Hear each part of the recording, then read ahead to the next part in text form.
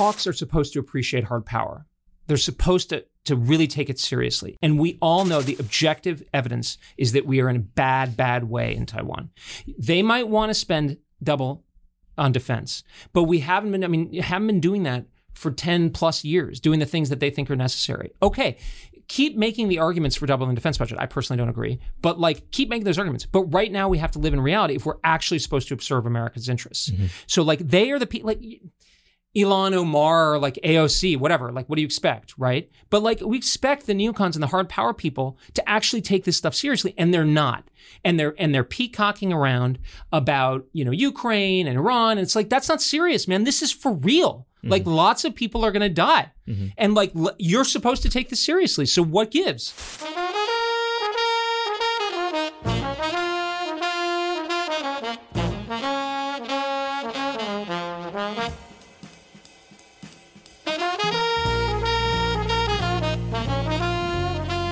Back to Moment of Truth, the podcast of American Moment. My name is Saurabh Sharma. I'm the president of American Moment, and I'm joined by Nick Solheim, the COO of American Moment. And our extremely repetitive intro continues once again. We have a fantastic episode for you guys today. We had a ton of fun taping it.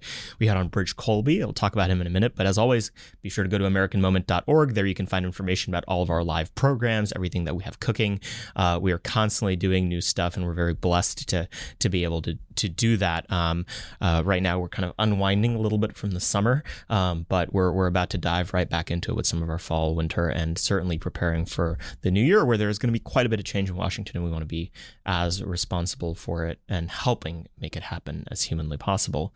Today we had on Bridge Colby, who you guys might know as the co-founder and principal of the Marathon Initiative, which is this fantastic new think tank and policy organization that's really mostly focused on a sustained era of great power competition. He's the author of The Strategy of Denial, American Defense in an Age of Great Power Conflict, and it has been selected by the Wall Street Journal as one of the top 10 books of 2021, and I would agree. He was the director of the defense program at the Center for New American Security from 2018 to 2019, and before that, he was the Deputy Assistant Secretary of Defense for Strategy and Force Development from 2017 to 2018.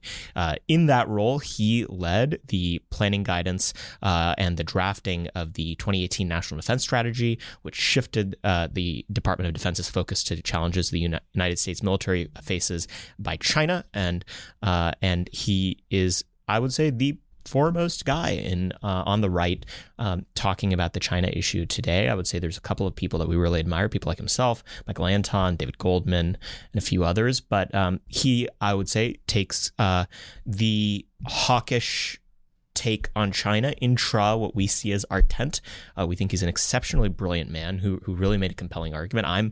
I'm rethinking some of the things that I've thought about this China issue just by virtue of the conversation we had with him. He's fantastic. He got super amped during the episode. It was a great time, and we always love it when our thesis that we want every guest in person is proven correct, because you don't get people to get as excited and amped up on a Zoom episode. He's a fun guy. He's a smart guy. Nick, what did you think about that? You said something during the episode today about how on the China question, you're always most convinced by the person you last talked to. And I think, especially with Bridges' enthusiasm, it's so true. It certainly caused me to, I think I've heard a lot of people talk about his position in a negative or a derogatory way, that you kind of come into the episode with a negative view of it, and then you hear him talk about it, and you're like, well, that sounds reasonable and not terrible. It's so clear that a lot of coverage about Bridge, and I've gotten a chance to go through a lot of his book, and it's from both sides, by the way. It's not like a particular person or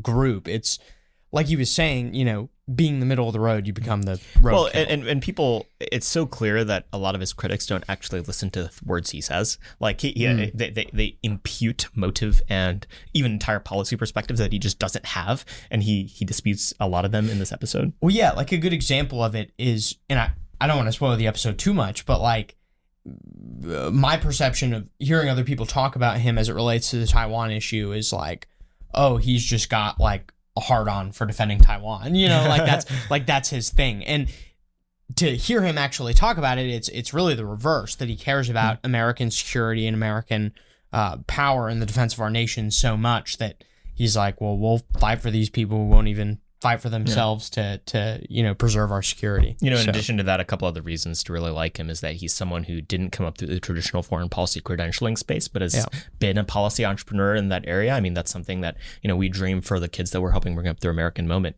10 years down the line, that they'll follow a very similar path, or 20 years down the line, what have you. He's actually he's older than he looks. Pretty youthful guy. Yeah, I should have asked him about his skincare routine. that would have been terrible. If he wears a sun hat, or like what the deal is. That would have been quite lame. But no, he's fantastic. Real autodidact, fun guy to talk to. I've had the privilege of getting to know him a little bit over the past few months, hoping to do so more. We'll go now to Bridge Colby. Bridge, thank you for coming on the podcast. Great to be on with you guys. We've been really excited to do this for quite some time. You have a fantastic new book out and everything, but I want to go back. How did Bridge Colby get to the point where he is today, where you make all the right people angry? Tell us how you got interested in foreign policy, career background. What's the tale? Well, it's actually funny that you made that joke. It's great to be on with you guys. And I was going to joke that it goes back to childhood, but actually when you laid out the whole question, it actually kind of is, in the sense that I was always a little bit contrarian, I think, but I kind of liked debate, but I always wanted to try to get to the right answer and kind of, poke the system a little bit, even in school and so forth. And so that maybe it does go back to my childhood. But in all seriousness, I mean, I've been interested in foreign policy, national security, this kind of stuff since a young age, probably misspent youth. But then I, came down to Washington after college about 20 years ago, and I worked in the government for a few years, kind of as like a junior bureaucrat sort of staff type, nothing particularly glorious or distinguished, but gave me Bush administration, political or career track? I was initially political. I got a political job, which was not with all due respect to my mentor, helped me get it. It was not the most engaging, but I actually moved into the career or sort of non-political element because I got more involved into the intelligence reform stuff following the Iraq debacle, over the Iraq WMD intelligence. I mean, I wouldn't want to overstate it, but I was also pretty out of sorts with the ascendant, political view at the time, which was kind of peak neoconservatism. But was working there, and then I decided to go to law school because I'd thought about going into the career service, but it was pretty clear to me by that point that I was more, given the personality I just talked about, was more interested in kind of like, the conceptual advocacy, causing trouble, frankly, kind of policy wise. So I thought maybe I'd go in and out as like a lawyer in this sort of old school model. So I went to law school. Became very clear to me very, very quickly that I was not cut out to be a good lawyer. My main legal advice is don't take any legal advice from me. In fact, I'm not even barred, which is probably good for the American people. Did you ever take the bar? I never took the bar. Awesome. So no, you never know if I would have failed or not. So, but actually during law school, I used my time, at least from my point of view, to good effect. I did a lot of deep reading. I'm kind of an autodidact. I had a lot of schooling, a lot of learning, but I'm in a sense, I'm a bit of an autodidact. So I spent a lot of time reading like political economy and deterrence theory during law school. And I worked part-time on a couple things for the RAND Corporation. Also, there was a congressional commission on the nuclear weapons posture of the country that I worked on. Then I got a gig courtesy of my law school as like this kind of special program the government has to work on the arms control negotiations with the Russians. So I did that for a year, kind of working on that deterrence stuff. And then, being what year would that have been? That was 2009, 2010. So when we were trying to do a Russia reset. Exactly. Okay. Yeah. So, and I worked on the New START negotiations. So, which, I personally, I think was worth it or valuable at the time, a sort of different set of circumstances now. But then I left, being a Republican, and I worked at think tanks for, I guess, the next, almost 7 years. And then I went into the Trump Pentagon under Mattis in sort of first part of 17. And then I left for kind of more sort of parochial or sort of personal reasons in 18.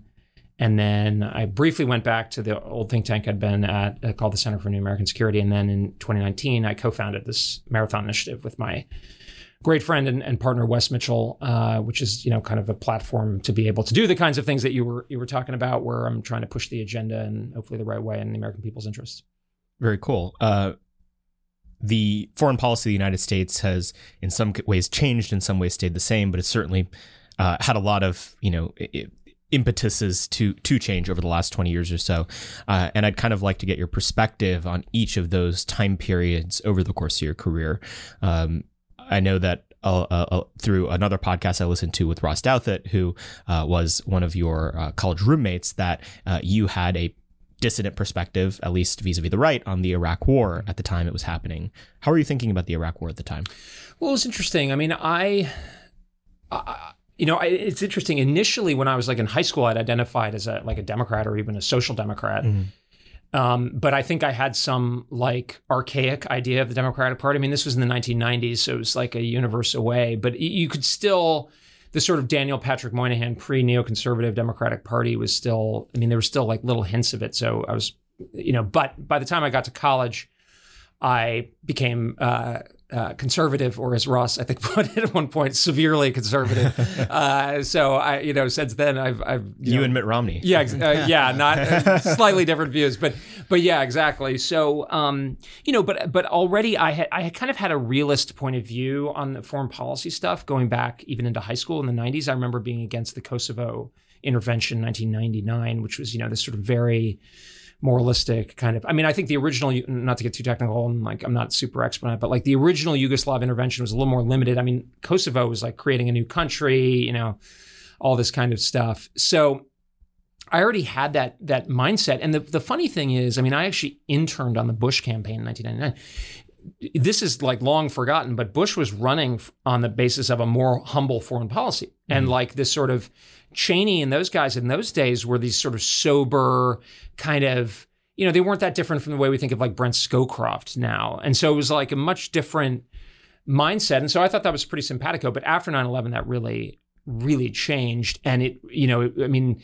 I think the only thing you could call it would be hubris emerged after 9/11. It was a very disorienting experience because I like knew I was a conservative, right? Like no question.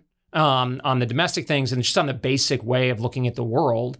And yet I was completely out of sorts with the ascendant view, which I always felt was fundamentally not conservative. And in fact, I was briefly in Iraq in 2003 as a civilian. I mean, again, nothing distinguished, but it was interesting to be there because it was full evidence to me that this was not some like Halliburton plot, as far as I could tell, but it was actually like true believing progressivism in action. I mean, that was what was actually informative. It was like, I remember this guy who was, I think, the year ahead of me in college, who was on the front page of the Wall Street Journal as being like the guy who was going to set up the Iraqi stock exchange. And I was thinking to myself, well, I mean, I'm not the world's expert, but like, I thought neoconservatism was about how social change is hard and institutions are like difficult to sustain. And it's like, oh, apparently we're just going to like march into this country and create a stock exchange. Yeah. And that was the mindset. So it was very disorienting. So I'm envious of younger conservatives who are growing up with all the problems that we have, and society is a lot worse in most ways, it seems to me. I don't know, not in every way, but like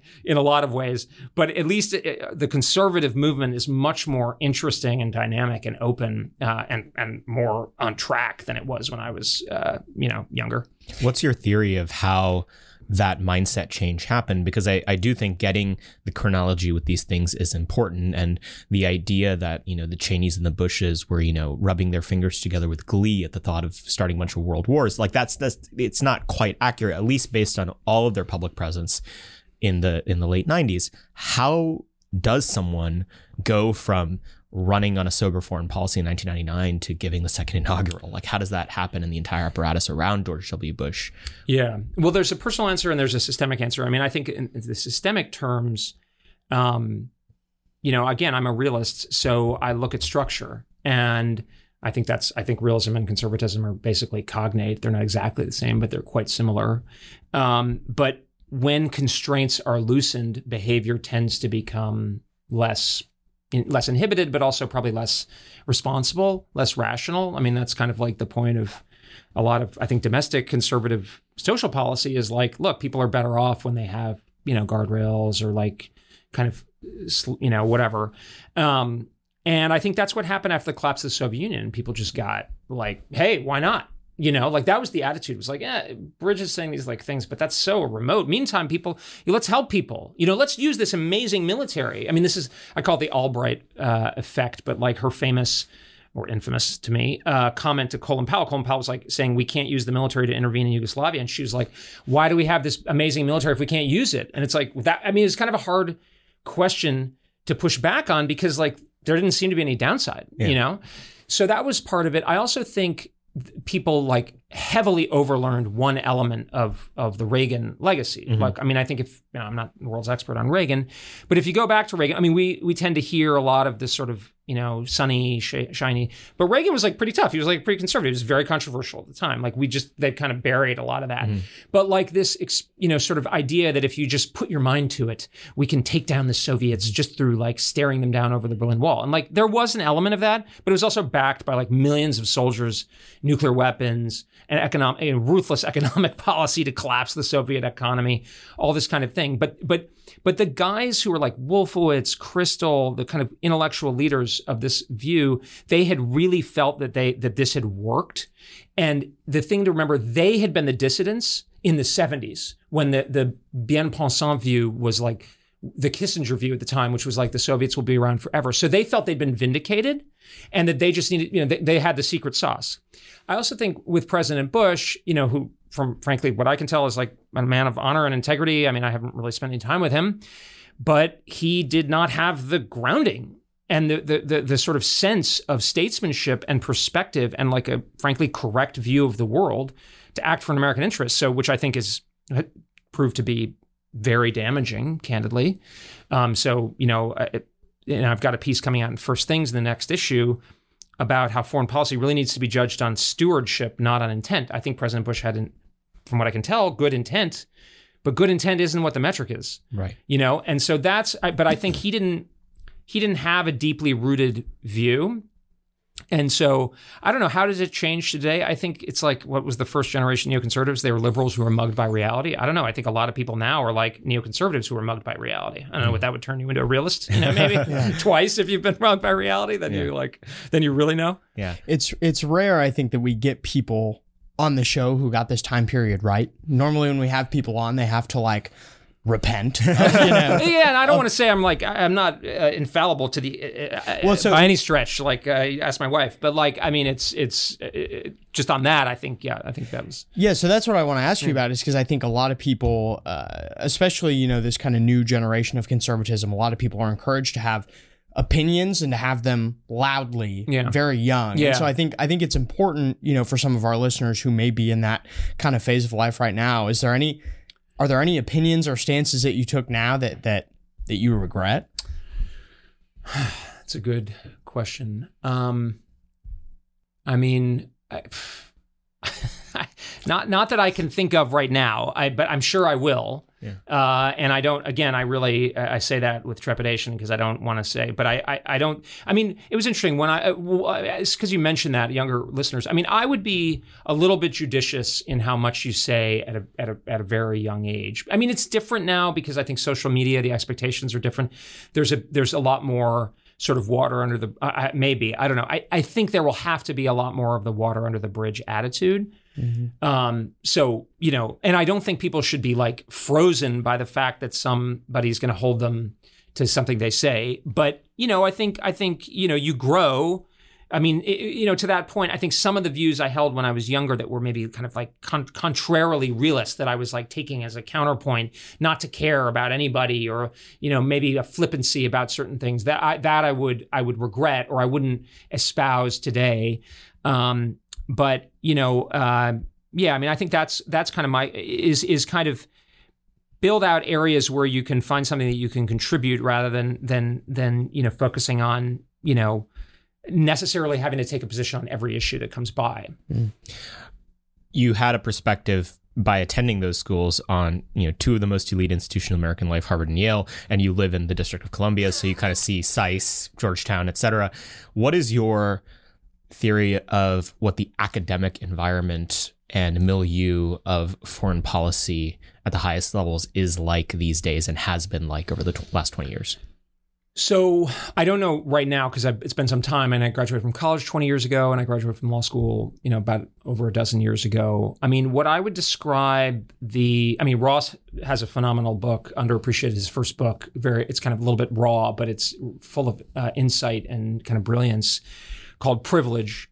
I can't remember the subtitle, but it's like the education of the ruling class. And I think he rightly diagnosed, it's kind of this sort of uber meritocracy with the advantages, but also the disadvantages. It turns into a kind of an instrumentality. So I don't think there was or instrumentalism, I should say. I don't think there was a very strong foreign policy imprint. It was more technocratic, sort of moderate left liberalism was ascendant. And in those days, it was still, certainly when I was in college, it was still the ascendancy of the sort of Boulderized view of the end of history. I mean, Fukuyama's actually argument is more interesting and nuanced, but the idea that the problems had been solved. I remember this, and a lot of the Republican foreign policy elite. I mean, bear in mind, a lot of the traditional Republican foreign policy are not discernibly conservative. Mm-hmm. They're just often tend to be more belligerent, or they happen to be, fall into sort of the networks of Republican leaders, but they often didn't question the assumptions of the sort of progressive dominant view. But I remember being an intern in the White House in summer of 2001. And I remember listening to Condi Rice, who was the national security advisor at the time, and she was talking about, I remember asking her, I can't exactly remember what I said, but it was what are the big problems for American foreign policy? And she was like, well, we've solved most of the big problems. And I think, it's corruption in Indonesia and something like that. And it was basically nuclear tensions in South Asia. It was basically the cleanup work of the end of history. It was this sort of technocratic, and it was the time of capitalism and social democracy being sort of triangulated. I mean, it was Bill Clinton and Tony Blair, and that was still pretty ascendant by the time I went to law school in 2006, 2009. Clearly, that's changed since the financial crisis, the 2010s, the rise of wokeism. So, I mean, things seem to have gone dramatically downhill. I mean, they weren't awesome when I was there. It was sort of lacked a soul. But frankly, that complaint, which I used to go on about at the time, seems fairly mild compared to what it looks like now. Mm-hmm. What element do you think the kind of cultural proclivities of the class of people who make American foreign policy have to play in the policies they advocate? Namely, let's say, if you were to be very reductive, globalism, the idea that, New York, London, Berlin, Brussels, DC, these are cities that a certain class of people easily flip between. How much do you think it's the tail wagging the dog on certain cultural priors that people tend to have versus, a true kind of Socratic academic approach that leads them to the views that they have? Yeah, it's interesting. I mean, so I wasn't educated in the foreign policy realm. I mean, my undergraduate history was in pre-modern history. I kind of searched out, which was a bit off the beaten track even at the time. And so I did a lot on medieval and ancient history. So it was not like a technocratic, we're training this person to be in the State Department kind of thing. And then I didn't go to one of the public policy schools or get a PhD in international relations or anything. I went to law school. And as I said, I was kind of a little bit of an autodidact. So I didn't know, it's actually something I've discovered later that I do think in this kind of NatSec world, which I've kind of uncovered over time through my career, there is more groupthink than I had actually fully appreciated. I think there are a couple of reasons. I mean, the globalism thing I think would be there. I mean, look, I think structurally, if you were, a Martian or whatever and looking at Earth, you'd be like, oh, Washington is the imperial capital. That is how our allies effectively look. And Washington's the capital of global governance / policy. I mean, we have more if you're just looking at it real structural terms, more security protectorates with special trading commercial relationships that are kind of ambiguous, but they wouldn't be totally unfamiliar to past history, right? And these, national security training or NatSec or whatever, a lot of these public policy programs produce many, many awesome people who are free thinkers and do their own thinking and all that. But on the whole, it's kind of created by this national security sort of, international footprint, and it's sort of bought in and it's indoctrinated. Indoctrinated is a little strong, but it's inculcated. And, look, I mean, the State Department, people go abroad. They're, look, I mean, one example is I think most Americans instinctively, they honor, if not revere, the military. And I think that instinct is exactly right. But I do think there should be a lot more skepticism because, look, just in terms of policy and like listening to, say, general officers talking on TV about our policy, a lot of these guys have spent decades serving in Europe, serving in the Middle East. They've put their own blood and they've written letters to the families of people who've died to, back up these alliances or back up these wars. So there's like this, you lose a detachment, right? That like, and again, this is not all true of everybody, far from it. There are plenty of great free-thinking senior military retired and serving, but it's a tendency. And so I think that's where, there's a lot of this, like this sort of like almost like religious, like inquisitorial response to questioning the American, kind of global system, because it's like the rules-based international order has like this. I mean, Biden actually says it's sacred, which to me is like grotesque because like I don't think we should inject the sacred into politics basically in the first place.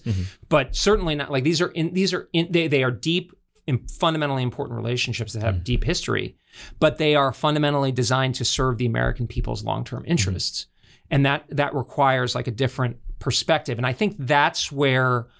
And then that's the overarching thing. And then people are built into networks. And that's one thing somebody asked me the other day, who was my mentor. And I do have like mentors, like, that I would pay a lot of homage to, but it's not like I like staffed somebody on their way up. You were not part of like a Begats line of any particular foreign policy exactly, thinker. Which I've hurt me a lot and is a limitation in a lot of ways, but it's sort of like most people have, and again, this sounds a little self-serving, so forgive me, but like most people are they feel indebted, that they like, oh, and this person brought me up and I need to stick in this kind of general slipstream and this is in my interest and this is how I stay in the network. I get invited to the cocktail parties that happen, as reunions or whatever, cocktail parties, bar dates or whatever. Yeah. Well, and that is, I think, an underrated element is that if people are reliant on a certain genealogy in order to seek professional advancement, there is all sorts of structural forces that take over that prevent them from actually engaging in independent thinking. Because if they were to, and they had to leave their intellectual genealogy and start afresh in a new one, it would be a career damager. And it's just, and that's something we can be honest about. And the structural forces that lead people to have certain views apply across the board. I mean, it even applies to someone who is dissident to the existing order because they'll define themselves by being a dissident, and there's certain perversions that come out of that as well. You touched on something that I find very interesting, which is the particular place that military officials have in kind of American civil religion. Tell me more about that. I mean, it's one of those things that we constitutionally and in our legislative system have recognized has risks. It's why you need a waiver to serve as the defense secretary, because we recognize that the civilian and military leadership are two entirely different things. What do you think the biases that come out of the rightful, at least I think in the past, appreciation of our military leadership that Americans tend to have? Well, I think it's a serious issue. I mean, bottom line up front, I think we need to bring more, while maintaining the due respect and admiration and honor, particularly for the service that people do in combat, whether the decision to employ it was right or not. We need to have a lot of skepticism about people who are, military officers, particularly kind of senior general and flag officers, retired and so forth, who are commenting on policy, particularly inside this country, which I find really, when it happens, is especially dangerous. Just like situated historically, traditionally our country had a quite negative attitude towards the military, particularly the standing military. My great-grandfather was a career Army officer between World War I and World War II, and it was not a highly regarded profession. Really? Yeah. Oh, no. Standing Army was considered antithetical to freedom. Mm-hmm. And, you go back, like, what is America about? I was talking to an Australian guy about this. Don't tread on me. And like the standing army, quartering in people's houses, and the kind of, like a strong instrument of executive tyranny that takes power away from the people and has a natural instinct towards abusing its power. I mean, even at great cost, because volunteer and improvised militaries are much less effective than standing militaries. I mean, we did this in the Civil War and in the First World War, in a sense, in the Second World War as well, at great cost. We a lot of Americans died because of that, but people thought it was worth it because that was like. But then that radically changed after World War II for good reasons. I mean, not only good, but like very compelling reasons. We couldn't go on like that because we were the only country that could prevent the Soviets from basically establishing a dominant position. And that would have been terrible, not only for us, but for everybody else, but mostly, because our own decision for us, but it was kind of a shared benefit. But now over the last 70 years, there's really grown up this strong and sort of legacy. I mean, literally, a lot of people in the military are often the children of people in the military. And again, that's not bad. That's great. But like, it's just something we need to be aware of. I would say the tendency I see among very senior, particularly retired military officers coming, a strong sort of small c conservative tendency, very status quo, very organized. Look, people who are promoted in the military are by definition doing the things that get you promoted. Now, often those people are great people, honorable, brave, etc. But that's not like usually the Army promotes people who are good at leading large formations. The Navy promotes good ship drivers. I mean, just to give an example, most of the best strategists, not all, but most of the best strategists I've met who served in uniform retired at the rank of colonel or captain because they were too independent-minded. They question often too much. That's not what you get promoted for in a military. Okay, fine. But like now there's this sense of looking to like senior military as being able to comment on like domestic political things. And the whole point of having this standing military is it's better for military efficacy, but it's separated from the society. I mean, just to give you an example, I mean, this is kind of random, but like I've been doing some family history. I had a relative who was in the Civil War, and they had to like basically get elected officer by their unit, at least I think in the North. I don't know if it was like in the South, but it was like, that gives you a sense that that's not good for military efficacy because people are like, no, we didn't sign up for that. Sorry.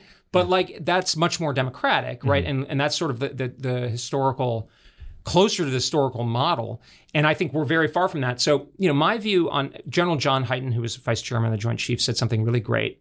When he was retiring, he said, you're not going to hear me talk about domestic politics or anything like that. I'm going to talk about military stuff, technology, and like, that's it. And it's like, wow, thank you, General Hyten. I think General Dunford, the former chairman, has done a very good job.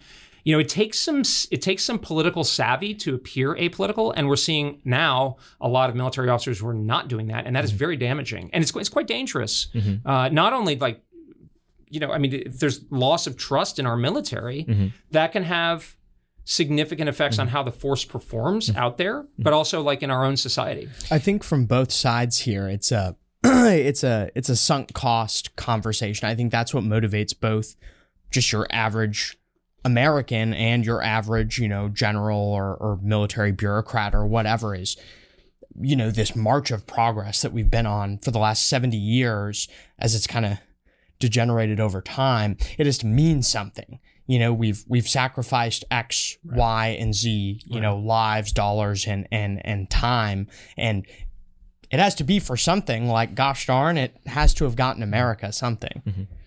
Oh, yeah, I think that's very real. Look, I mean, I think at a human level, and I saw this when I was in the Pentagon, I mean, a lot of these guys, particularly who were in the Central Command area, Afghanistan, Iraq, et cetera, they had written a lot of letters home saying, this is why you lost your son or daughter or whatever. And that's, at a human level, that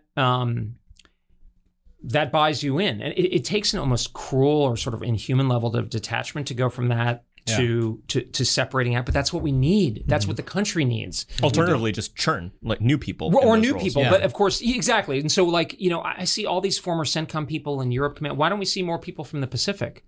Lloyd Austin, for instance, never served in the Pacific. Why aren't we raising, okay, if we're gonna have military voices, how about having like, the former Indo-PACOM commanders talk? Because inside the system, there's debate too, right? Between the services and between the commands, but we tend to only hear from the people, the Iraq and Afghanistan people, and now a lot of the Europe people. And that tends to validate a particular approach. Well, and this is the first phenomenon I realized when I once heard a commentator talking about how they had gotten a degree in Sovietology a month before the Soviet Union fell. And you can see a version of this, people who would have come of age in the 9/11 era, going to get Arabic degrees and stuff. If your degree's in Arabic, you kind of are reliant on a foreign policy status quo that is primarily focused on the Middle East. That's just endemic to your lifestyle. And again, I totally understand why, if people are acting in rational self-interest, that they would want a foreign policy status quo that's based around the Middle East. It's just terrible for the country and our foreign policy priorities, which you mentioned Pacific Command.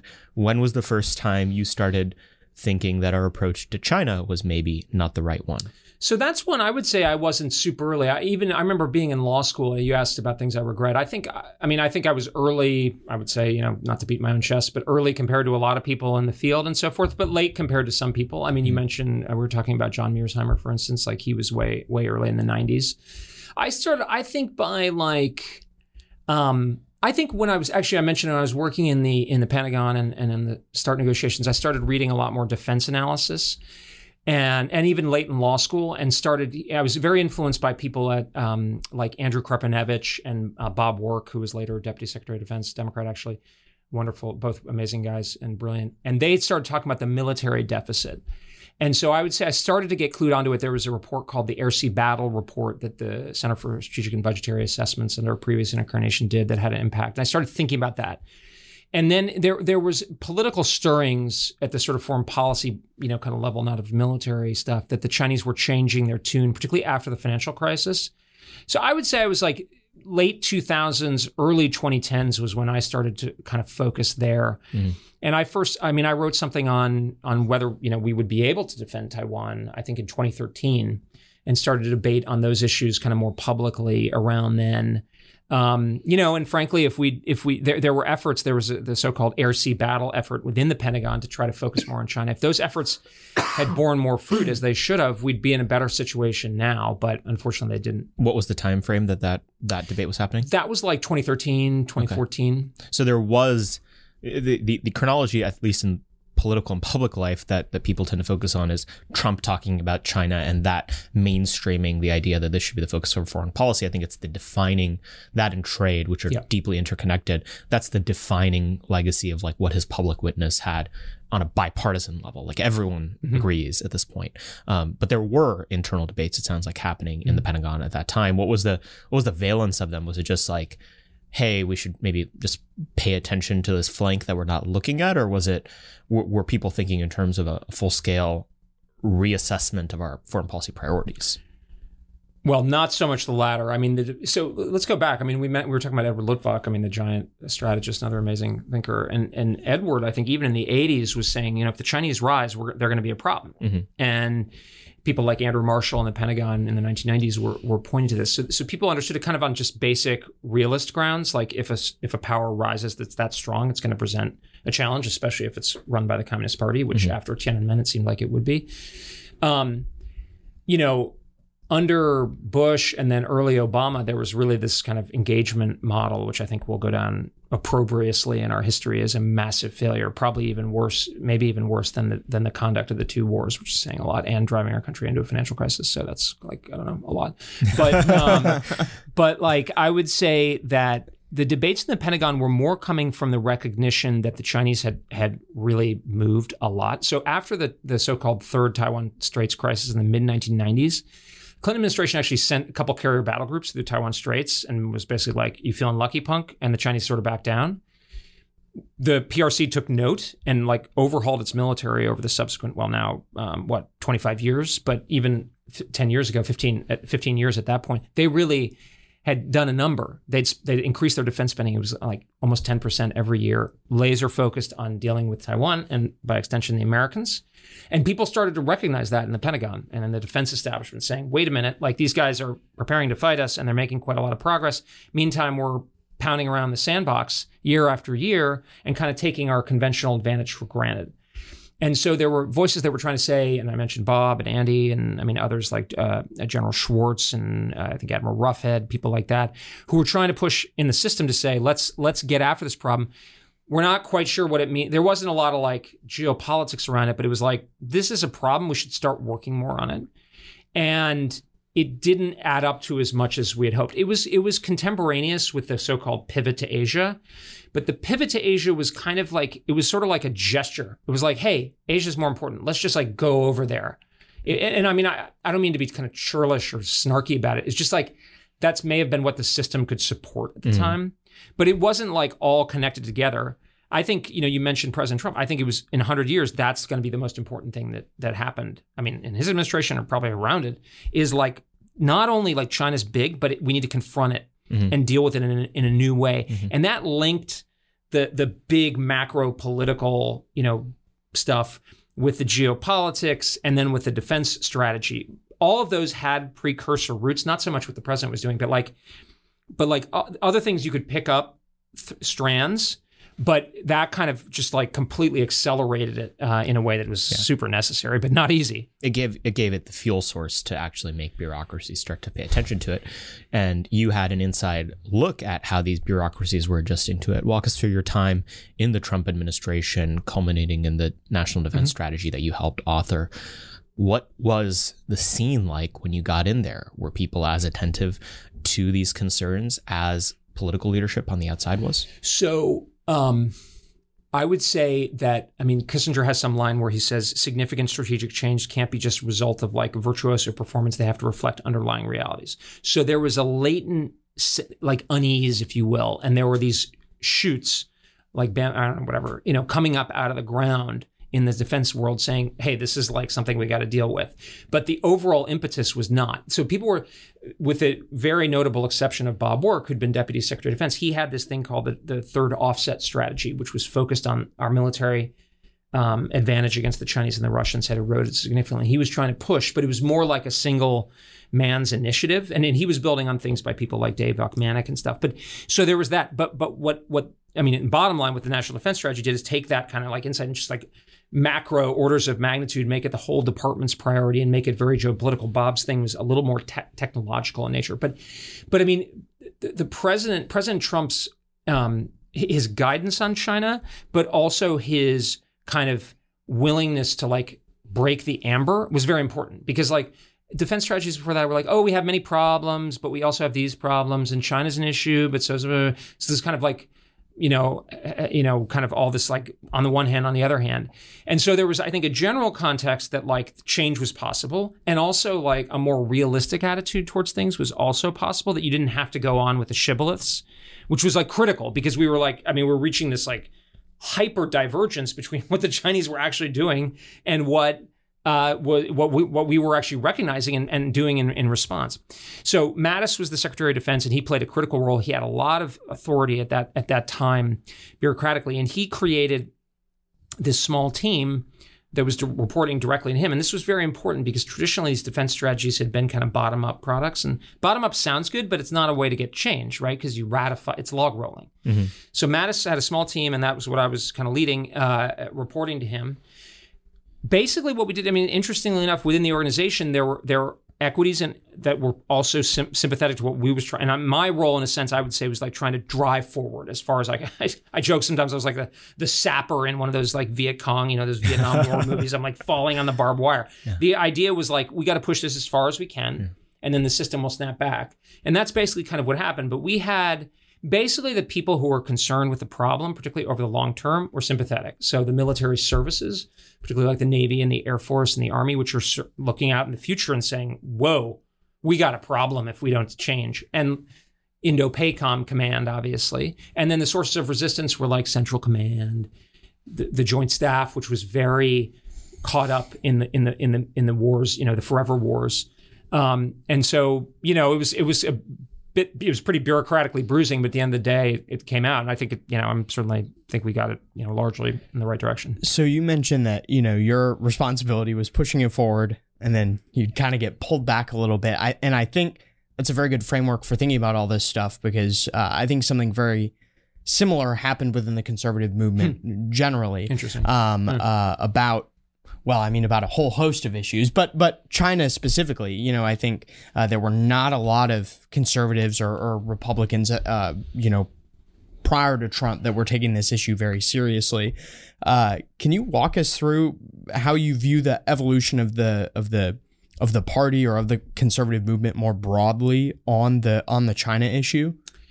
Yeah, it's interesting. I mean, this is one, I don't want to sound like corny, but I think this is one where voters were way ahead of the blob and a lot of like particularly senior elected officials where, I mean, Saurabh, you mentioned the connection between like trade and China and all that. I think that was felt and that's one of the things obviously President Trump really tapped into in 2016, right? Was this discontent. I think a lot of the Republican Party of the 2010s was still, I mean, kind of, going on the fumes of neo-Reaganism. I mean, I used to have a joke with a friend of mine who's on the Hill now. If you had a drinking game where you would, take a drink every time that Ronald Reagan was mentioned, you'd be drunk in like 15 minutes in your average Republican Party speech. And it's like, look, Ronald Reagan was amazing, but he's not like the perpetual solution to all problems. He existed in a particular place and state of time and time and so forth. I think a lot of people were still on kind of autopilot about always cut taxes, more deregulation, trade is good, be strong, and which has kind of been the formula that I think been created in the 90s when we were hyper farther than anybody else. I mean, in the 1990s, China was like this distant, someday in the future, and like and people thought we have free trade and we have a free system of government, so we will advance. So they have statism, which will be not work. And at the time it was, wasn't clear to everybody. And we thought, well, yes, they're trying to take advantage of it, but it's self-defeating. Well, by the late 2010s, it's pretty clear that's not true. There's deindustrialization and all this stuff. And the Chinese economy has been growing at 5 to 7% or whatever for 20, 25 years. And so, I mean, speaking of getting mugged by reality, it seems to me the voters primarily, but, President Trump understanding that and channeling that were like, no mas, like we got to have a change. And I mean, clearly we're still in the process of transitioning to whatever, and I mean, there's no one party, standard. Obviously people are gonna have different views. But I look at people like, I look at someone like Senator Rubio and I'm like, well, this guy's grappling with change, like he was on a different page in 2010, but now he's like, okay, what time is it? Like, what's going on? What are the voters saying? What's China doing? We're going to have industrial policy. We're going to have a focus more on China, that sort of thing. That's like going through the process of, trying to internalize how that's different. And it's changed the meaning of conservatism. I mean, it's interesting going back to like discussions with like Ross and my other, good friend, Raihan Salam. Like, I mean, none of us, I think, going back, like, we're like,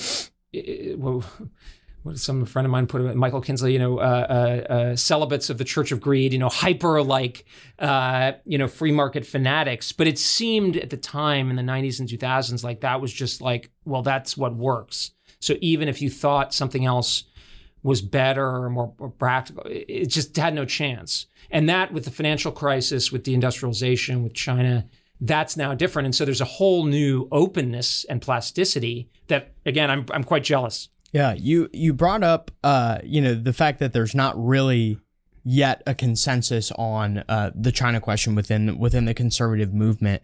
And I'm just curious how you would identify, I've struggled thinking about this myself, like what are the different ideological verticals on the China issue among public conservative intellectuals or members of Congress or whatever these days? So I find, with the exception of the true believers in the old kind of strong free market view, who are basically like, what's the problem that China controls our pharmaceutical chains and could make semiconductors or artificial intelligence better than we had, like, we'll trade freely. And I think that view is declining substantially within the party. I mean, obviously, some of the established think tanks and advocacy groups and some of the more senior members of Congress, that view was so prevalent that they're still in that mind. But I think, from what I can tell, the conservative movement and new generations of politicians coming into the House, Senate, governor's office, et cetera, are much more, sophisticated or they know what time it is on that point. I would say the biggest divide that I see on China, so I get like no pushback from conservatives on that China's a problem. Like I think for whatever reason, there's probably people more in like kind of broadly what we're talking about, which is like deindustrialization, the threat to American security and prosperity. There's sort of like the true believer, kind of more, freedom agenda types who, also may agree with that, but also say, well, it's a communist system and they're coming for us. The Reds are coming for us. I personally am a little less focused on that. But I would say where the big divide I see now is probably how how forward-leaning we need to be on standing up against the Chinese in Asia, like including militarily, and probably like how much internal on the other side, like how much internal reform do we need to adapt to the China? Like how much should we push, reshoring, for instance, or onshoring, or whatever. Like that. Those would be the sort of. I mean, if I called this spectrum, it would be. So by that, I find myself honestly, and I mean, the only thing in the middle of the road is roadkill, but like, I find myself in the middle, I feel like, of a lot of these debates about China in the conservative movement, which actually is like not always great because you're not really with like people who kind of suspect that you're not, you know what I mean? Everyone's yelling at you. Everyone's yelling at you, but I feel like, hey, if you're getting flack from both sides, you're probably right about where you should be. So you mentioned that the genesis of your interest in the China issue largely hinged on Taiwan, and that is largely the topic of your book, The Strategy of Denial. What's the problem? What should be the telos of American foreign policy towards China over the next 10 to 20 years, and then we can tear that apart. All right, cool. Just one slide. I'm interested in Taiwan because of China. Mm-hmm. So China's the problem, and I've become very convinced that if China, I mean, the reason Taiwan is important is that it's very important for China to subordinate Taiwan in order to establish a hegemonic position over Asia, which is going to be the world's largest market area, right? And from that position, it would have a dominant position over the global economy, including our own. So this is like a big thing where I think on the right now that I'm trying to argue is like, look, I'm sympathetic. Like, I don't want to get into additional wars either. Like, as we've talked, I've been against the wars, but like, there's an idea that we can kind of pull back onshore, build semiconductors, build pharmaceuticals, and we'll be fine in like Fortress America. And I'm not against that, like in principle. I just don't think it works, right? So what's going to happen is the Chinese are going to create a huge soft empire, basically, and then they're going to be the gatekeepers, and they're going to be like, don't trade with the Americans and don't buy their products unless you play ball. And the Europeans are weak and fractious, and they're going to play ball with the Chinese, ditto with Latin America and the Middle East, and that's the future. That I think people can get to that. The problem is it's like Taiwan, it's this like little island off the coast. Okay, well, how do we avoid that? We can't do it by ourselves because Americans shouldn't and don't want to do this all by themselves. So you need a coalition. The only way you're going to get a coalition to work is if countries think that they're going to be protected, though, right? Because they're all thinking to themselves, I don't want to live under Chinese domination, but if I'm going to get smoked and be excluded from all the goodies that Beijing has to offer, I'm going to cut a deal. And that's a very real phenomenon. It's very obvious in Southeast Asia, but it also exists in Korea, Japan, even Australia. And the first wave there is Japan, South Korea, Australia, Southeast Asia. Is that the Yeah, I mean, and so basically, if you really narrow it down, look, when you get to brass tacks, we don't want to fight a land war in Asia, right? I mean, it's the old, if you want to fight a land war in Asia, get your head examined. We want to be holding the line in the water. It's kind of simplistic, but it basically is right. I mean, we are a free system. We value individual human lives. As the Ukraine war makes clear, war has not fundamentally changed. At the end of the day, a lot of these are going to turn into bloodbaths. And that's true on land in particular. Naval and aerospace warfare tends to be high capital intensive. It benefits technology. I mean, you go back to the British Empire and stuff. I mean, not to get it wax eloquent, but we're better off if we're holding a line in the kind of in the ocean. And that's the thing, it's our allies, with the exception of South Korea, Japan, Philippines, Australia. And if we can hold that line with Taiwan, then the Chinese aren't going to be able to project power out. Right. And so then they're going to have difficulty because countries want to be free, basically, and we can work with that. And I mean free as an independent sovereign, not necessarily democratic. Then we'll be in a good position. And so to me, it's a very compelling strategic case. The problem is China's super, super strong and focused, and we're distracted, and we're giving ourselves high fives that we're all over the world and not taking the Chinese seriously. And the key thing is to make a defense of Taiwan sort of rational and tolerable for us. And I don't want to sound heartless, but it's one thing to lose 10,000 Americans, another thing to lose 100,000 Americans or 1 million Americans. And we want to keep it more on the first order of magnitude. Mm-hmm. And if we can do that, then the American people, I think, are more likely to support it, and the Chinese aren't likely to do it. Mm-hmm. So I'll just start presenting various cuts on this. Okay. However much we care about Taiwan not becoming a part of China cares 10,000 times more about it, and it's 10,000 times closer to them, or whatever, order of magnitude. How on earth do you fight on those terms? So a couple things. I mean, one is this is what makes keeping the cost down so important is because there is an asymmetry of resolve in the scholarship that would say, right, they care a lot more about Taiwan than we do, clearly. But here's the thing, Mao Zedong cared a lot more than about Taiwan than we did. I mean, we didn't even like Chiang Kai-shek, who was running the island at the time. But you know what? Mao Zedong couldn't do it. He would get humiliated and fail. And so he decided not to do it, and we could hurt him. Mm-hmm. So like the closer that we're, I mean, even somebody who cares a tremendous about something, if they're going to fail in trying to get it and they're going to suffer a lot, they're unlikely to try. At the same time, I'm not one of these people who says we should recognize Taiwanese independence or something. We should kind of say, we're not going to push the Chinese, the old thing that Deng Xiaoping used to say, which is we insist on solving the Taiwan issue, but we can wait centuries or some, one of these like kind of, references to the Song Dynasty or something. That's kind of what we want. And like polite fiction's all around, and we don't poke them. It's like this Pelosi visit. It's like, don't poke them when we're weak and we're trying to like basically. So this is the kind of weird thing. I agree with the doves that like we shouldn't over provoke and that we don't actually need to like change China. At the end of the day, what we do want is détente. But I'm a hawk in the sense that I think we need to build up our power and hold the line really clearly. So that's like, because mostly people are just like one or the other, and that's not good for America. So specifically then, what is the posture of the Taiwanese themselves on this question? How much skin in the game have they been willing to put in order to defend themselves? And do you think it's enough? No, this is a huge problem, and every time I talk to them, and you can check me on this. I mean, I'm like, I've said this number of them. I'm like, have you figured out like an escape plan because you're on your way to being taken over? I think what they're doing is totally unacceptable, and they should be like quintupling their defense budget. I like if I were Taiwanese, I would want to spend 10% of my GDP on defense. I think they're spending something closer to 2%. And it's like the Chinese ambassador in Paris the other day was saying publicly that they're going to re-educate the people on Taiwan. I mean, like. They're not exactly hiding it. So I don't know what they're doing. On the other hand, here's the thing.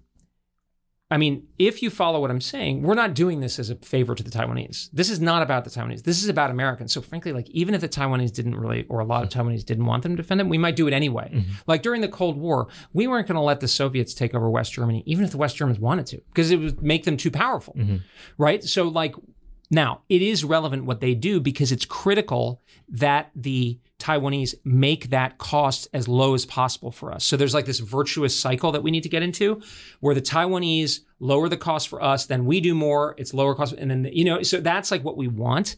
The thing is, we're actually getting, I was actually talking to some people just before I came in here. We are getting in that direction. The question is how we're not doing it fast and with sufficient urgency. But like I would say to the conservative movement on this point, I'm not like psyched or like flacking for the Taiwans. To the contrary, but it's going to be really bad for us if Taiwan falls, and maybe we can go into that. And so we can't over focus on this issue. This is basically an instrumental. But to the Taiwans, I say, if you push us above the threshold where it's worthwhile, like I say, it's like a 70-30 issue. Like defending Taiwan's really important, but I'm not going to like blow everything up over it. If you push us over that line, you're asking for trouble. So there are some people in the movement, that say that the best case scenario from their perspective on this question is stasis, right? That trying to defend Taiwan or trying to let them become part of China or let China take them over or whatever. Both of those are bad. So the best case is that we just try to stay in the status quo for as long as possible. What is your best case scenario, and why exactly do you think that that's wrong? Well, let me clarify a little bit. So my position would be to stay in the political status quo. But here's the thing: like, for things to stay the same, they're going to have to change, right? So bear this in mind. The People's Liberation Army did not have the capability to effectively attack Taiwan until basically this decade. We're not clear whether they can successfully do it yet. Taiwan Defense Ministry said last year that they thought they could do it, and they could do it at much lower cost by 2025.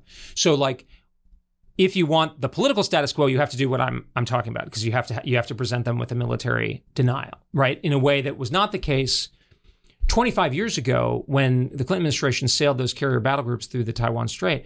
The Chinese were totally incapable. They weren't even capable of hitting the aircraft carriers as they sailed through the strait, like right next to their country. Could we do that today and get away with it? No. I mean, we could just gamble and that they're but they would. I mean, I don't know, but it'd be a test of their will, not a test of their capability. Like, do they? My assumption is they could absolutely do it. Like, Yeah. so I'm in favor of the political status quo. I think what you're referring to is this argument that we should kind of like hedge a little bit and support them, but not directly get involved ourselves. I'm referring to the Michael Anton argument that he made at NatCon. What? So, but I thought he was more in the like just cut him off. I may be wrong. Well, so the cut it off thing I think is wrong because look, just logically, I mean, we're conservatives, we're not naive, right? Like, I mean, the Chinese clearly have broader ambitions. Like, it's totally clear. And by the way, what's the best way of showing or knowing what they're are building a huge military, not for Taiwan, but to project power. They're building bases. They want to build a base in the Atlantic Ocean. They're building aircraft carriers. They're building a space architecture. They're building nuclear powered submarines. It is crystal clear. That's a military like what we have. And I mean, I think I can say this on this. You didn't want to be ticking us off over the last couple of decades because like we could really come down on you, and that's what they're building. Mm-hmm. So like this notion that we can just like satiate the Chinese with Taiwan, I think is delusional. It doesn't like reflect. I don't think it reflects a conservative. The one just on the other argument, my good friend Pat Porter puts out is let's help them as much as we can. Kind of the Ukraine analogy. The problem is that's not going to work because. Bear in mind, Ukraine is 1/4 the size of Russia in population. Taiwan is 1/100th. Ukraine has huge land borders with NATO members. Taiwan has 100 miles from the Chinese coast. It's hundreds of miles from our nearest ally, which all of their targets are inside the range of Chinese missile attack. China's 10 times the size of the Russian GDP. So that's essentially a recipe for failure. And if we go down that path, then other countries in the region are going to say, well, if they're going to give me that treatment, then I better cut a deal.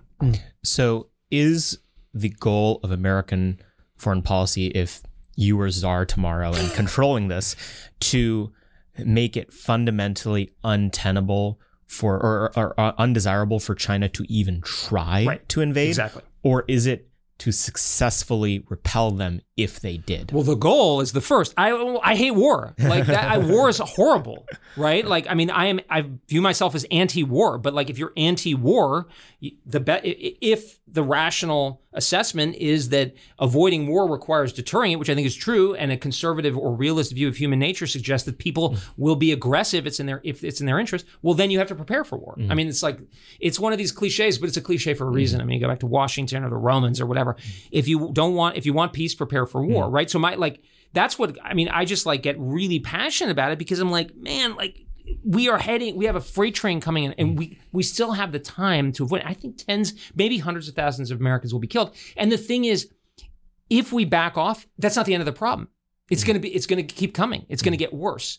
And so that's like, but the way to avoid the war is to be like super laser focused on getting ready for it. And this is like, I mean, Top Gun, it's a little bit of a pop example, but like the original Top Gun movie, I mean, you go back and it's like movie 1980s, we got the Soviet Union to collapse without a war. 2 thumbs up. That's what we want. And that's actually not our goal. Our goal is a stable balance of power where our interests have to be respected, just to be clear. But like that was pretty successful in the 80s. What's the biggest military movie of the 80s about? It's about guys at a training school getting like super ready. You know, at the very tip, it's like, you know, Tom Brady level, like we can't take winning the Super Bowl again for granted. We are going to be super, super, super ready. And if the Chinese see that, because there are big downsides to failure for the Chinese, if they see that they're going to fail, like Mao, I think, they're unlikely to try.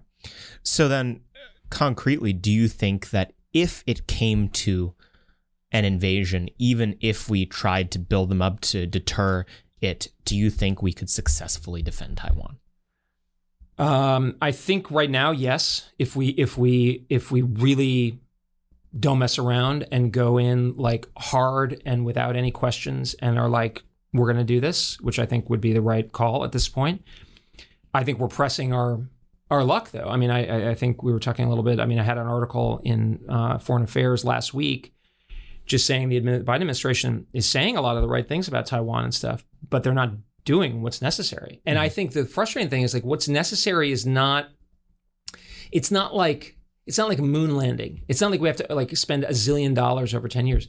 There are a lot of things we could do with like munitions, platforms where we have them, you know, base investments, things that are like in the tens of billions of dollars that could be done. And it's like, yeah, that's a lot of money, but like, how much is that compared to A, our defense budget, or B, the costs of losing it?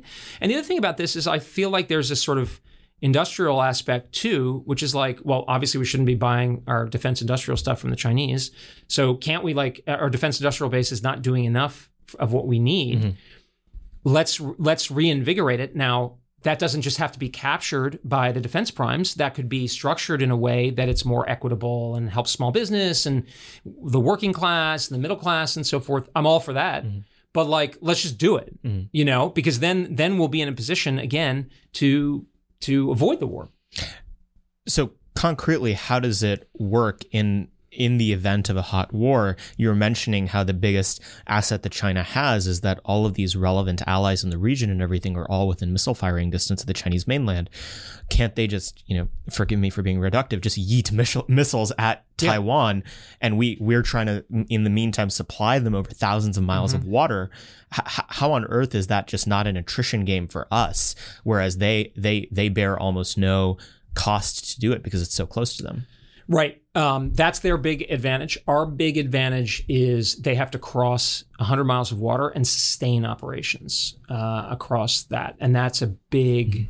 But do they even have to cross the water? Can't they get away with just, you know, long-range missiles plus aircraft? Well, I go into this in my book at some length. It's a very good question. I think no. I think our own experience of attempting to use bombing and sanctions against countries to kind of get them to come to their knees doesn't work. I mean, if you look historically, we bombed North Korea, we bombed North Vietnam, we bombed Iraq, we used heavy sanctions on Cuba, Iran, and basically and North Korea and North Vietnam, they basically haven't worked. You know, they can buy you a little bit, but you know, why did we invade Iraq in 2003? It was partially because of the failure, the perceived failure of our bombing and sanctions campaign. So now this depends on the level of willpower of particularly the people on Taiwan. So I think in that case, if they get bombarded Battle of Britain Blitz style and they give up, that there's only so much we can do. And that is kind of differentiable to people, say, in South Korea or Japan, that, you know, if you're not willing to put up with bombardment, then, you know, there's only so much we can do because we can't give you perfect security. That's not the job of the American people. And if you look, you know, historically, I mean, actually, again, historical examples, they're always imperfect. But, you know, if you look back at the famous surveys of our bombing campaigns against Japan and Germany, the conclusion was actually societies are actually quite resilient to even very heavy bombing. I mean, the Japanese didn't give up until the combination of of course, the atomic bombs, but also the Soviet intervention and impending invasion. And the Germans didn't give up either. So I think that's we should certainly expect of the Taiwanese, and it would be very punishing. But if it turns into, like, you know, just throwing punches at them sort of indefinitely, then actually we kind of win. And by the way, that also shows the rest of Asia two things that are not good for China. One, that they're really mean and cruel and nasty. But B, that they're resistible, that they don't have the ability to come and, like, put a gun in your face. And that's going to, I think, actually strategically lead countries to kind of want to work with us. So on the economic onshoring side of this equation, what some of your critics say should be the priority, isn't the problem here that if it actually came to a hot war with China, all supply chains instantly break down anyway? And so if we are going into this with the expectation that there will be an attempt, shouldn't the overwhelming priority be on nationalizing our supply chains, or at least taking them out of the Chinese mainland? Because if it gets to this point, I had someone mentioned to me at the last National Conservatism Conference, a friend of mine, he was like, he had this kind of cynical take. He said, I get the feeling that the only way that America's corporate class would let us onshore our supply chains from China is if we were in a hot war with them. And so what do you make of that argument? Well, I mean, I don't understand this critique because, like, they're not incompatible at all. Like, I'm in favor of reshoring, you know, significant parts of our industrial base, particularly our defense industrial base, and, like, investing in research and development. So I feel like that's, like, kind of illogical. Like, we have an industrial policy and we have a defense thing, and they're like, you should make the right ones for both. And of course, they're related in the sense you need the defense industrial base to support your military. But, like, people are like, no, we shouldn't defend Taiwan. We should invest in R&D and build up our industrial base. I'm like, well, yeah, why don't we do both? Like, I don't like logically understand the purported contradiction. Well, is it scarcity of political will, of resources, of voting time on the Senate floor? I mean, but I don't think that's real scarcity. Like that's like, okay, like the overarching thing is like China is like the priority. In fact, like if we orient around China, like I'm kind of a defense guy. That's like my thing. You know, I think the political geoeconomic stuff is crucially important. I just don't, it's not my area of expertise, but I think people should be taught. But it's like, they can run several bills through I mean, they've just shown they can run several bills through the Senate, Congress. So like, I just reject that's a contradiction. Yeah. And I mean, I agree. Like, I think companies should be putting a pretty heavy risk premium on investments and so forth in China. That said, I don't think it's impossible that we could trade across a barrier even after or maybe even during a war. Now, if you're a company and you're making money off of China while they're killing Americans, you're probably going to have a lot to answer for. But on the other hand, I'm not of the view that we need full-scale decoupling necessarily. I mean, even in the event of a hot war. Yeah.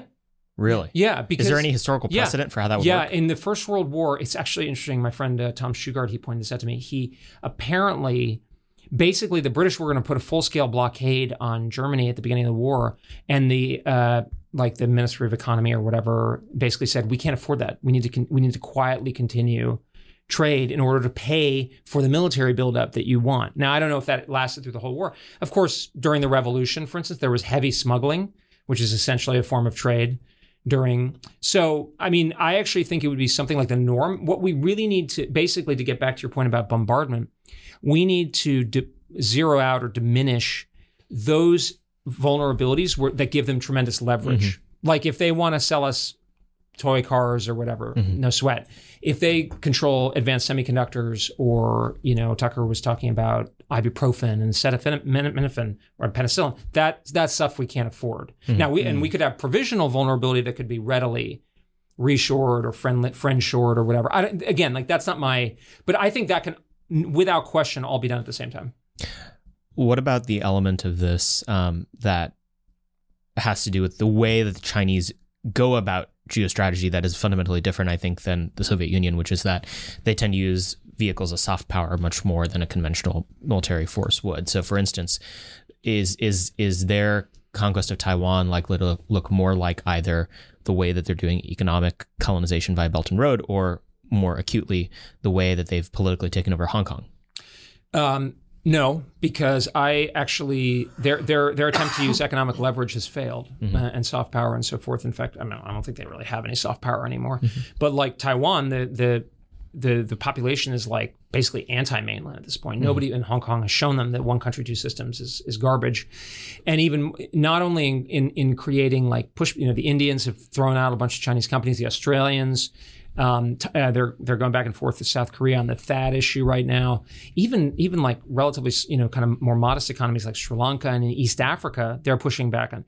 The reason is because it's very difficult to turn economic leverage into really decisive political outcomes, because it doesn't, like, again, Mao Zedong said, power comes out of a barrel of a gun. That's decisive. They're going to have to invade really to confidently solve this problem. Soft power matters on the margins. But if you in sort of like in kind of the warp and woof of international politics, but in terms of decisive changes, that basically happens because of direct military force, and they're building a military to do that. So like this idea that the Chinese have a totally different strategic culture, I don't really agree with. I mean, I think military and geopolitics stuff is like basically Darwinian. Like, I mean, this idea that the Chinese are sort of these like voodoo ninja kind of things is like, I mean, how did they win the Civil War? They defeated the Kuomintang. Yes, they used political warfare to weaken their enemies, but they defeated in military battle. How did they take over Tibet? With like military force. How did they fight the Americans back down from the Yalu in 1950 in the Korean War? Through direct military force. They were just weaker before. So when Mao recognized that with People's War, you pursue your advantage. The great example of this is the war in Vietnam. They initially really used insurgency in the South with the Viet Cong, but South Vietnam was not defeated by the Viet Cong. It was defeated by a mass armored and air invasion by North Vietnam.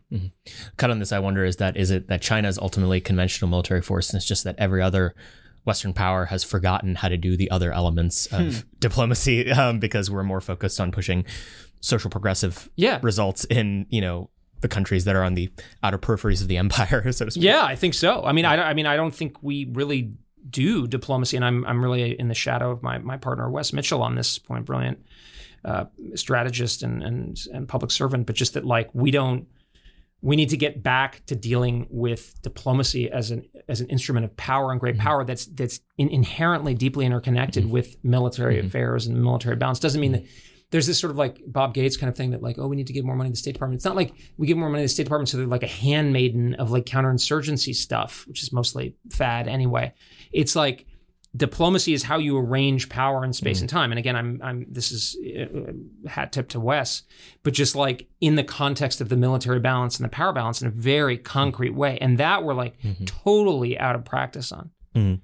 So if one was to rank order best case or different scenarios in terms of just the overall quality of life impact for Americans, and then the kind of our power on the world stage, do you think there's any validity to the idea that a peaceful not even takeover but just kind of détente between China and Taiwan that is a downstream consequence of us pulling away from the region is the best case scenario? That in a world, especially post-Ukrainian war, where China is looking and seeing, okay, there are actually consequences for nations by the global order if they are belligerent, is this scenario a possibility?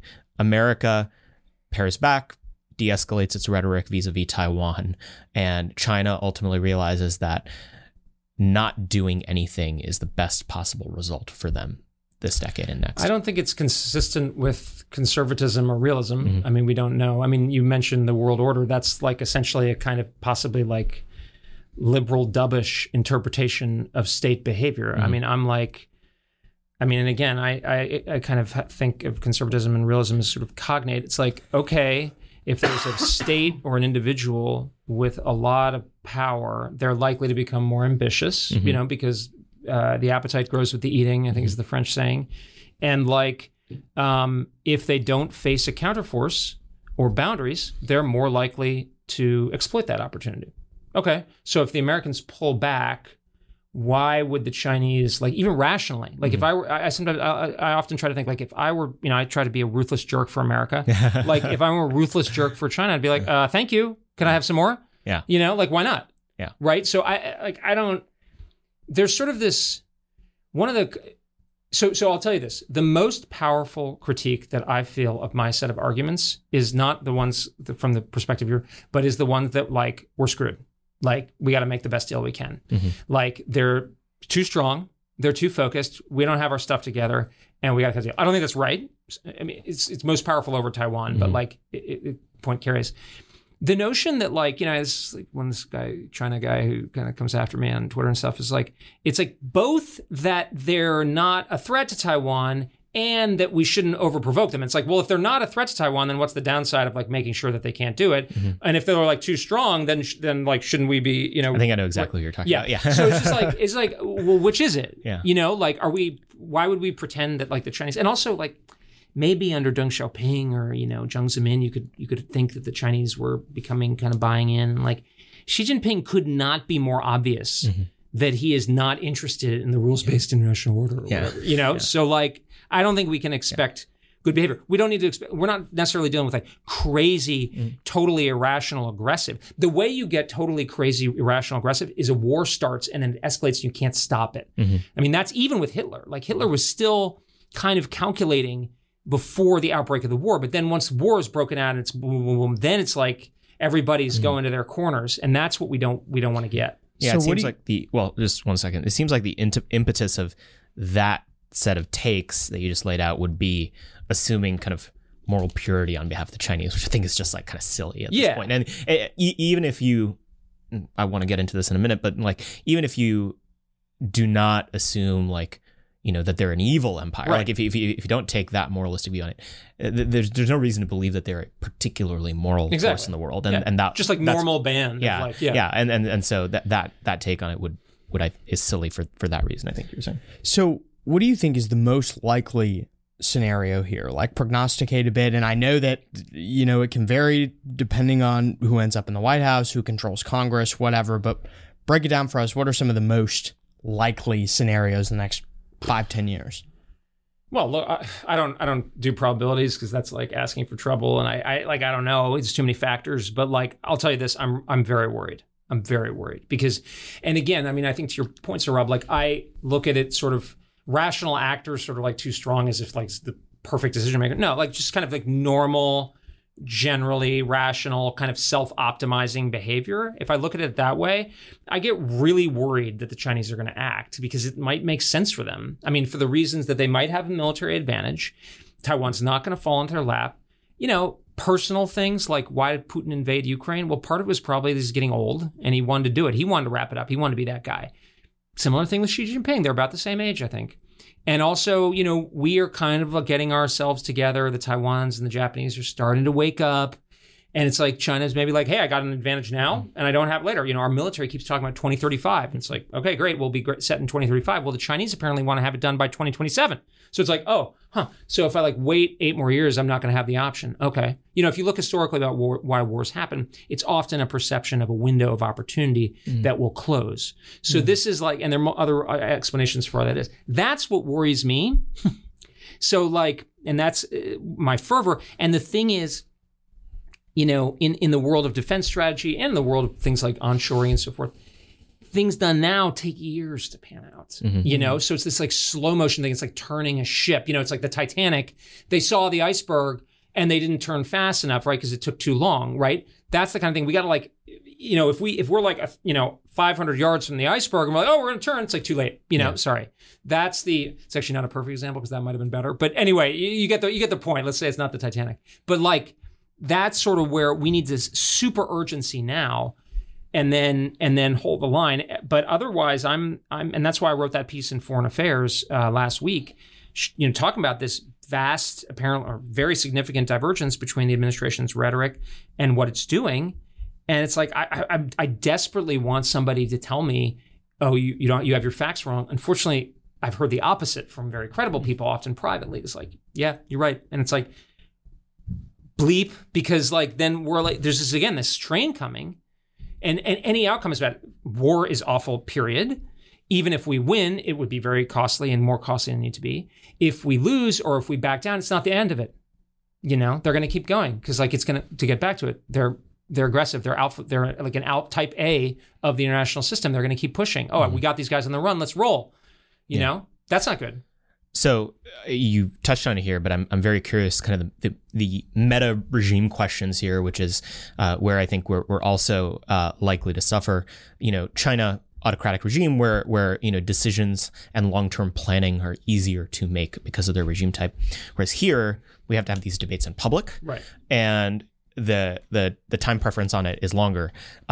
Is that also like hurting us dramatically? Which is that because under the American political system, we have to have a debate about what our foreign policy priorities are, that the second it looks like the people who are China hawks are likely to win the debate, it creates an incentive structure for China to move even faster. I think it's that. I think there's a democratic element. There's also just like we are the distant global power traditionally. So even if we had a different political system, it would still be probably pretty difficult to shift because, you know, they are the challenger.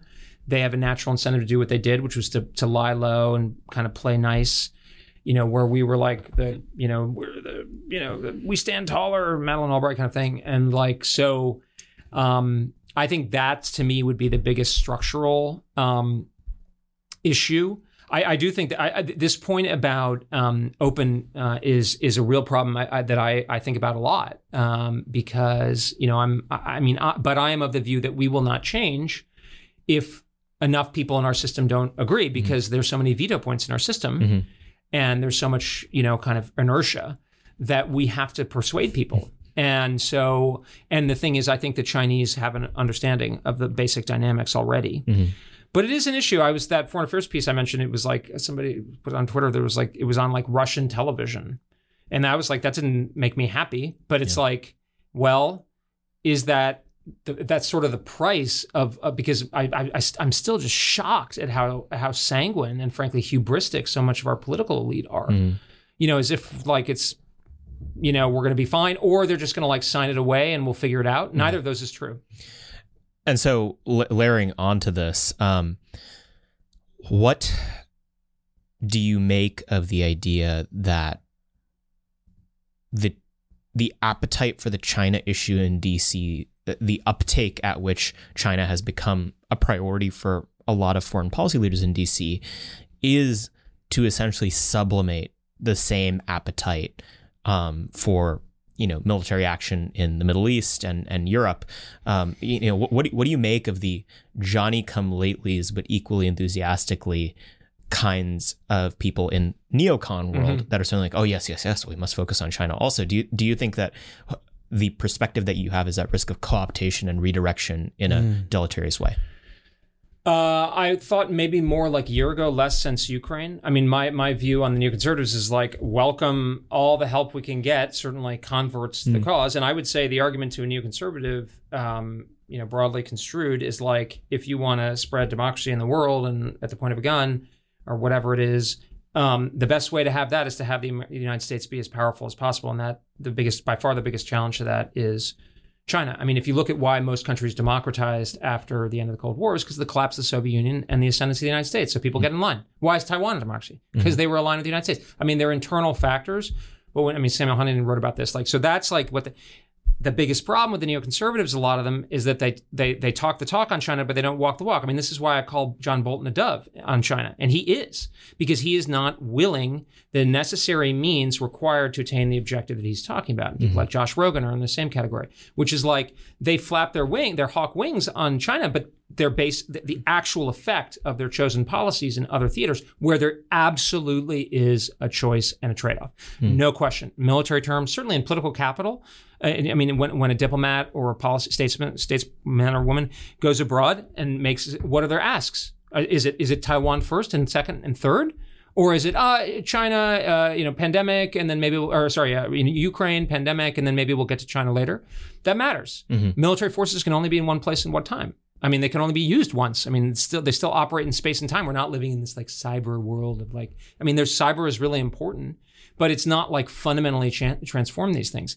So I think I actually am kind of in the reverse situation now, where I thought there was more substance to the change. And what it actually, if we end up, frankly, getting decisively defeated or, sort of stood down in the Western Pacific, I think these hawk neocon types will bear a lot of the responsibility. Because, I mean, I put this on Twitter the other day. I mean, hawks are supposed to appreciate hard power. They're supposed to really take it seriously. And we all know the objective evidence is that we are in a bad, bad way in Taiwan. They might want to spend double on defense, but we haven't been doing that for 10 plus years, doing the things that they think are necessary. Okay, keep making the arguments for doubling the defense budget. I personally don't agree, but keep making those arguments. But right now we have to live in reality if we're actually supposed to serve America's interests. So they are the people, Ilhan Omar, or AOC, whatever. What do you expect, right? But we expect the neocons and the hard power people to actually take this stuff seriously, and they're not. And they're peacocking around about Ukraine and Iran. And it's that's not serious, man. This is for real. Lots of people are going to die, and you're supposed to take this seriously. So what gives? But I hear we can walk and chew gum at the same time. Oh my God, you're gonna I tweeted something the other day. It's like, if you don't believe we can walk, chew gum, and juggle chainsaws at the same time while riding a unicycle, you hate America and think the troops are dumb. You hate America and the rules-based international order so much. Yeah, exactly. Oh my God, that just drives me up the wall. It's so pathetically unserious. It's just American people deserve a foreign policy and a defense strategy that's actually real and consistent with their interests. Well, and this is the flip side of it, is that I find myself kind of very much in between, and maybe we will be the roadkill on a lot of these intra-right China debates. Is that I honestly it's more like whoever spoke to me last at this point is so I'm more. I was gonna say, this is very convincing. You gotta stop. Will Ruger is gonna be unhappy. Yeah, exactly. But the point that I think was really revealing is that, what a lot of your opponents on the right would have said is that, oh, Bridge is part of this set of people who just, this is another way to sublimate America's instinct to militarism. But you've actually put real credibility on the line over the course of this Ukraine war. First of all, thank you. What has that experience been like, having to have the rubber meet the road on your recognition of reality that scarcity in every domain of life, political, economic, military, is real? Scarcity exists as a concept. We have not yet achieved utopia, and having to run contra the interests of the blob over a sustained period of time. How many friends have we lost? How many times have we been called? It's funny that they think I'm part, because I'm like definitely PNG'd from a lot of the sort of blob and kind of blob adjacent things about Ukraine, about I don't know what the story would be. My opposition to attack, bombing Iran in the 2010s and so forth. So like, I guess I'm again like your roadkill, right? Yeah. Like I'm sort of nomadic, but to me it's rational based on what's in American people's interests. And I think on the Ukraine thing, I've taken a lot of flack. I feed myself and my family, so I'm not. It's small violin playing for me on the whole. But like, people and you. It was really like there was a sort of moralistic euphoria, in the Ukraine war, and it was just like to be kind of like raining on that parade was not welcome. Mm-hmm. But it's like, actually, like I wrote a piece in the Wall Street Journal in February with my friend Oriana Mastro saying, like, don't let Ukraine be a distraction from Taiwan. And it's like, oh my God, it's like, blah, blah. And it's like, we were like totally correct. And it sucks. It really sucks. And this thing about sublimating, like, one thing, a lot of friends on the sort of more restrainer. Will is a great guy. And he would not be in this category at all. But there's a sort of like this sort of moralistic element that's like, we don't ever want war. But like, if you really take war prevention seriously and you're truly a realist, you recognize that you have to be prepared, right? It's like the police. So like, my view is like, if you're just, that's why I hate being called a hawk or a dove, because it's like, it's contextual. Depends. Yeah. Like I was a dove on Iran, a dove on Iraq, dove on Syria, dove on whatever, but like I'm a hawk sort of on China right now, but then I hope to be a dove later once we've gotten it straight. And then, so it's like, I don't know. I'm like, that's my perception. Well, and the other element to this, I think, is that we've had dishonest actors in public life who have used realist, hard-headed language to engage in moralistic foreign policy. And those public actors should be condemned in the strictest possible terms, because honesty in the public sphere is important. And so I think this is another valuable corrective to all this stuff, is that, people have to make the actual argument here. We can't rely, because a lot of the our foreign policy elite have proven themselves to be deeply corrupt and incompetent. And so there probably has to be more legwork, probably to your frustration, done to make the affirmative case for something like this, because the traditional mode over the last 30 years has been that, elite America gets obsessed with something and a lot of people get poorer and a lot of their family get killed because of it. This is like, we need a better elite. We need a better performing elite. Like there's always going to be elite. There was an elite in like Maoist China. But I agree with you. Like our friend of mine wrote a piece defending the blob, and I was like, the blob's terrible. Like, think about how powerful we were in the 1990s and like where we are now.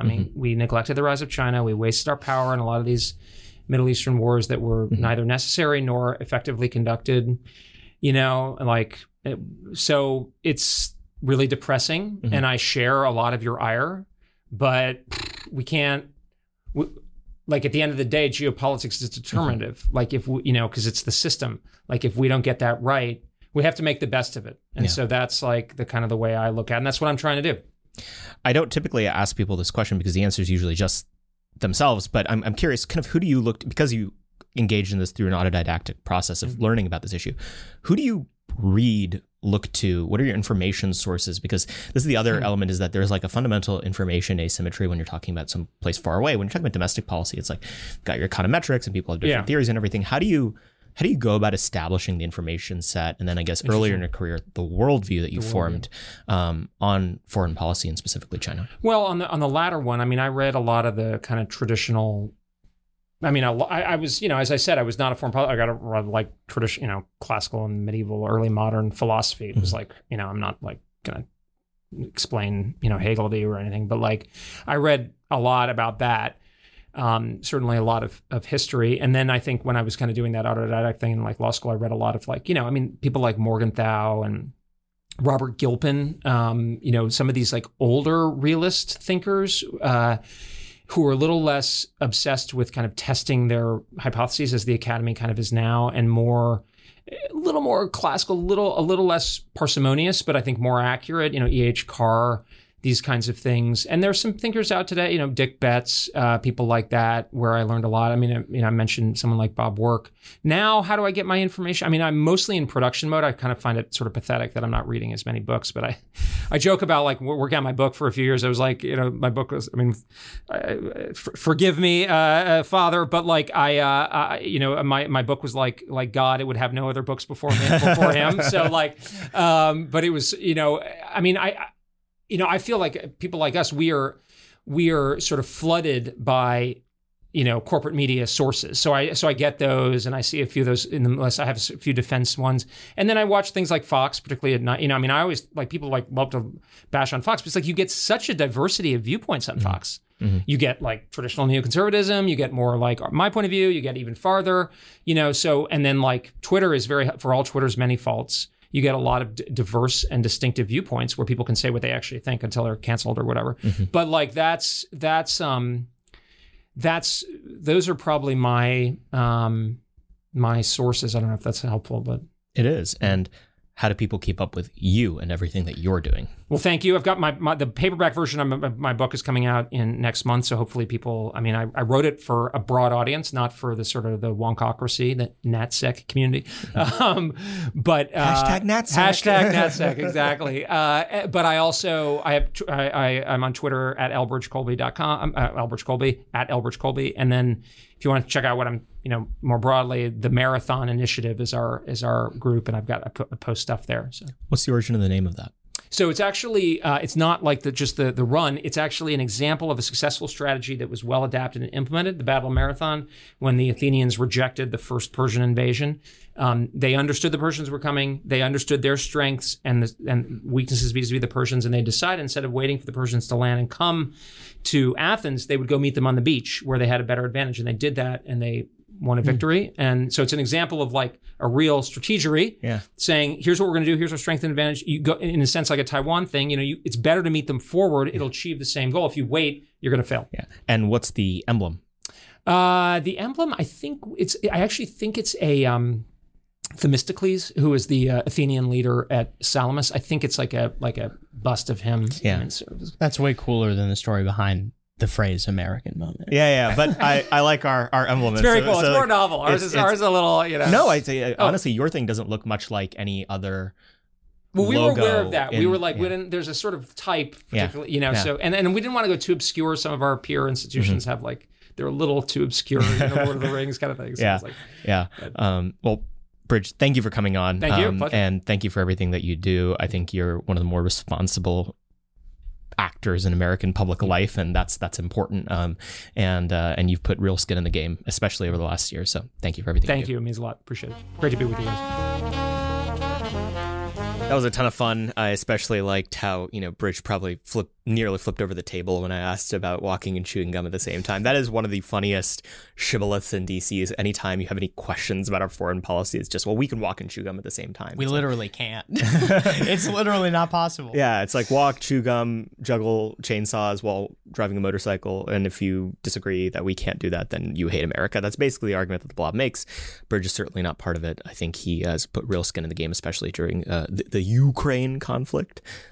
We really enjoyed having him on. He's a busy guy. He went long for us, even though he's probably going to be late to his next meeting. And I think I know who his next meeting is with, so I'm probably going to text them to apologize. But we make no apologies for making great content for you guys. I believe this is episode 72 of Moment of Truth. Well over 100 hours of content out there. Go back and listen to the backlog. There's creepy journos poking through it all the time. Recently, there was a Daily Beast article that cited an episode from like 3 months ago. If you're a creepy journo, stop listening right now. Yeah, go away. Spooks. But anyway, we had a good time taping with Bridge. As always, we are blessed to be able to tape this show for you. It's kind of amazing. I think if we budget out the same 4-episode a week schedule, we're gonna hit like episode 90 before the end of the year. It's crazy to me that we've done that much. But it's our pleasure to do it. And it's our pleasure that you guys listen, rate and review the podcast as always, 5-star reviews only. And hopefully all of us getting amped doesn't screw up the audio so that, we blast out your eardrums. But if we do, we apologize for your bleeding eardrums as well. We'll see you guys next week. Moment of Truth is an American Moment Studios production filmed at the Conservative Partnership Center. Our podcast is produced and edited by Jake Mercier and Jared Cummings. Our intro music is A Minor Struggle by Ryan Serenich. Don't forget to like and subscribe on all platforms, and you can go to AmericanMoment.org to learn more.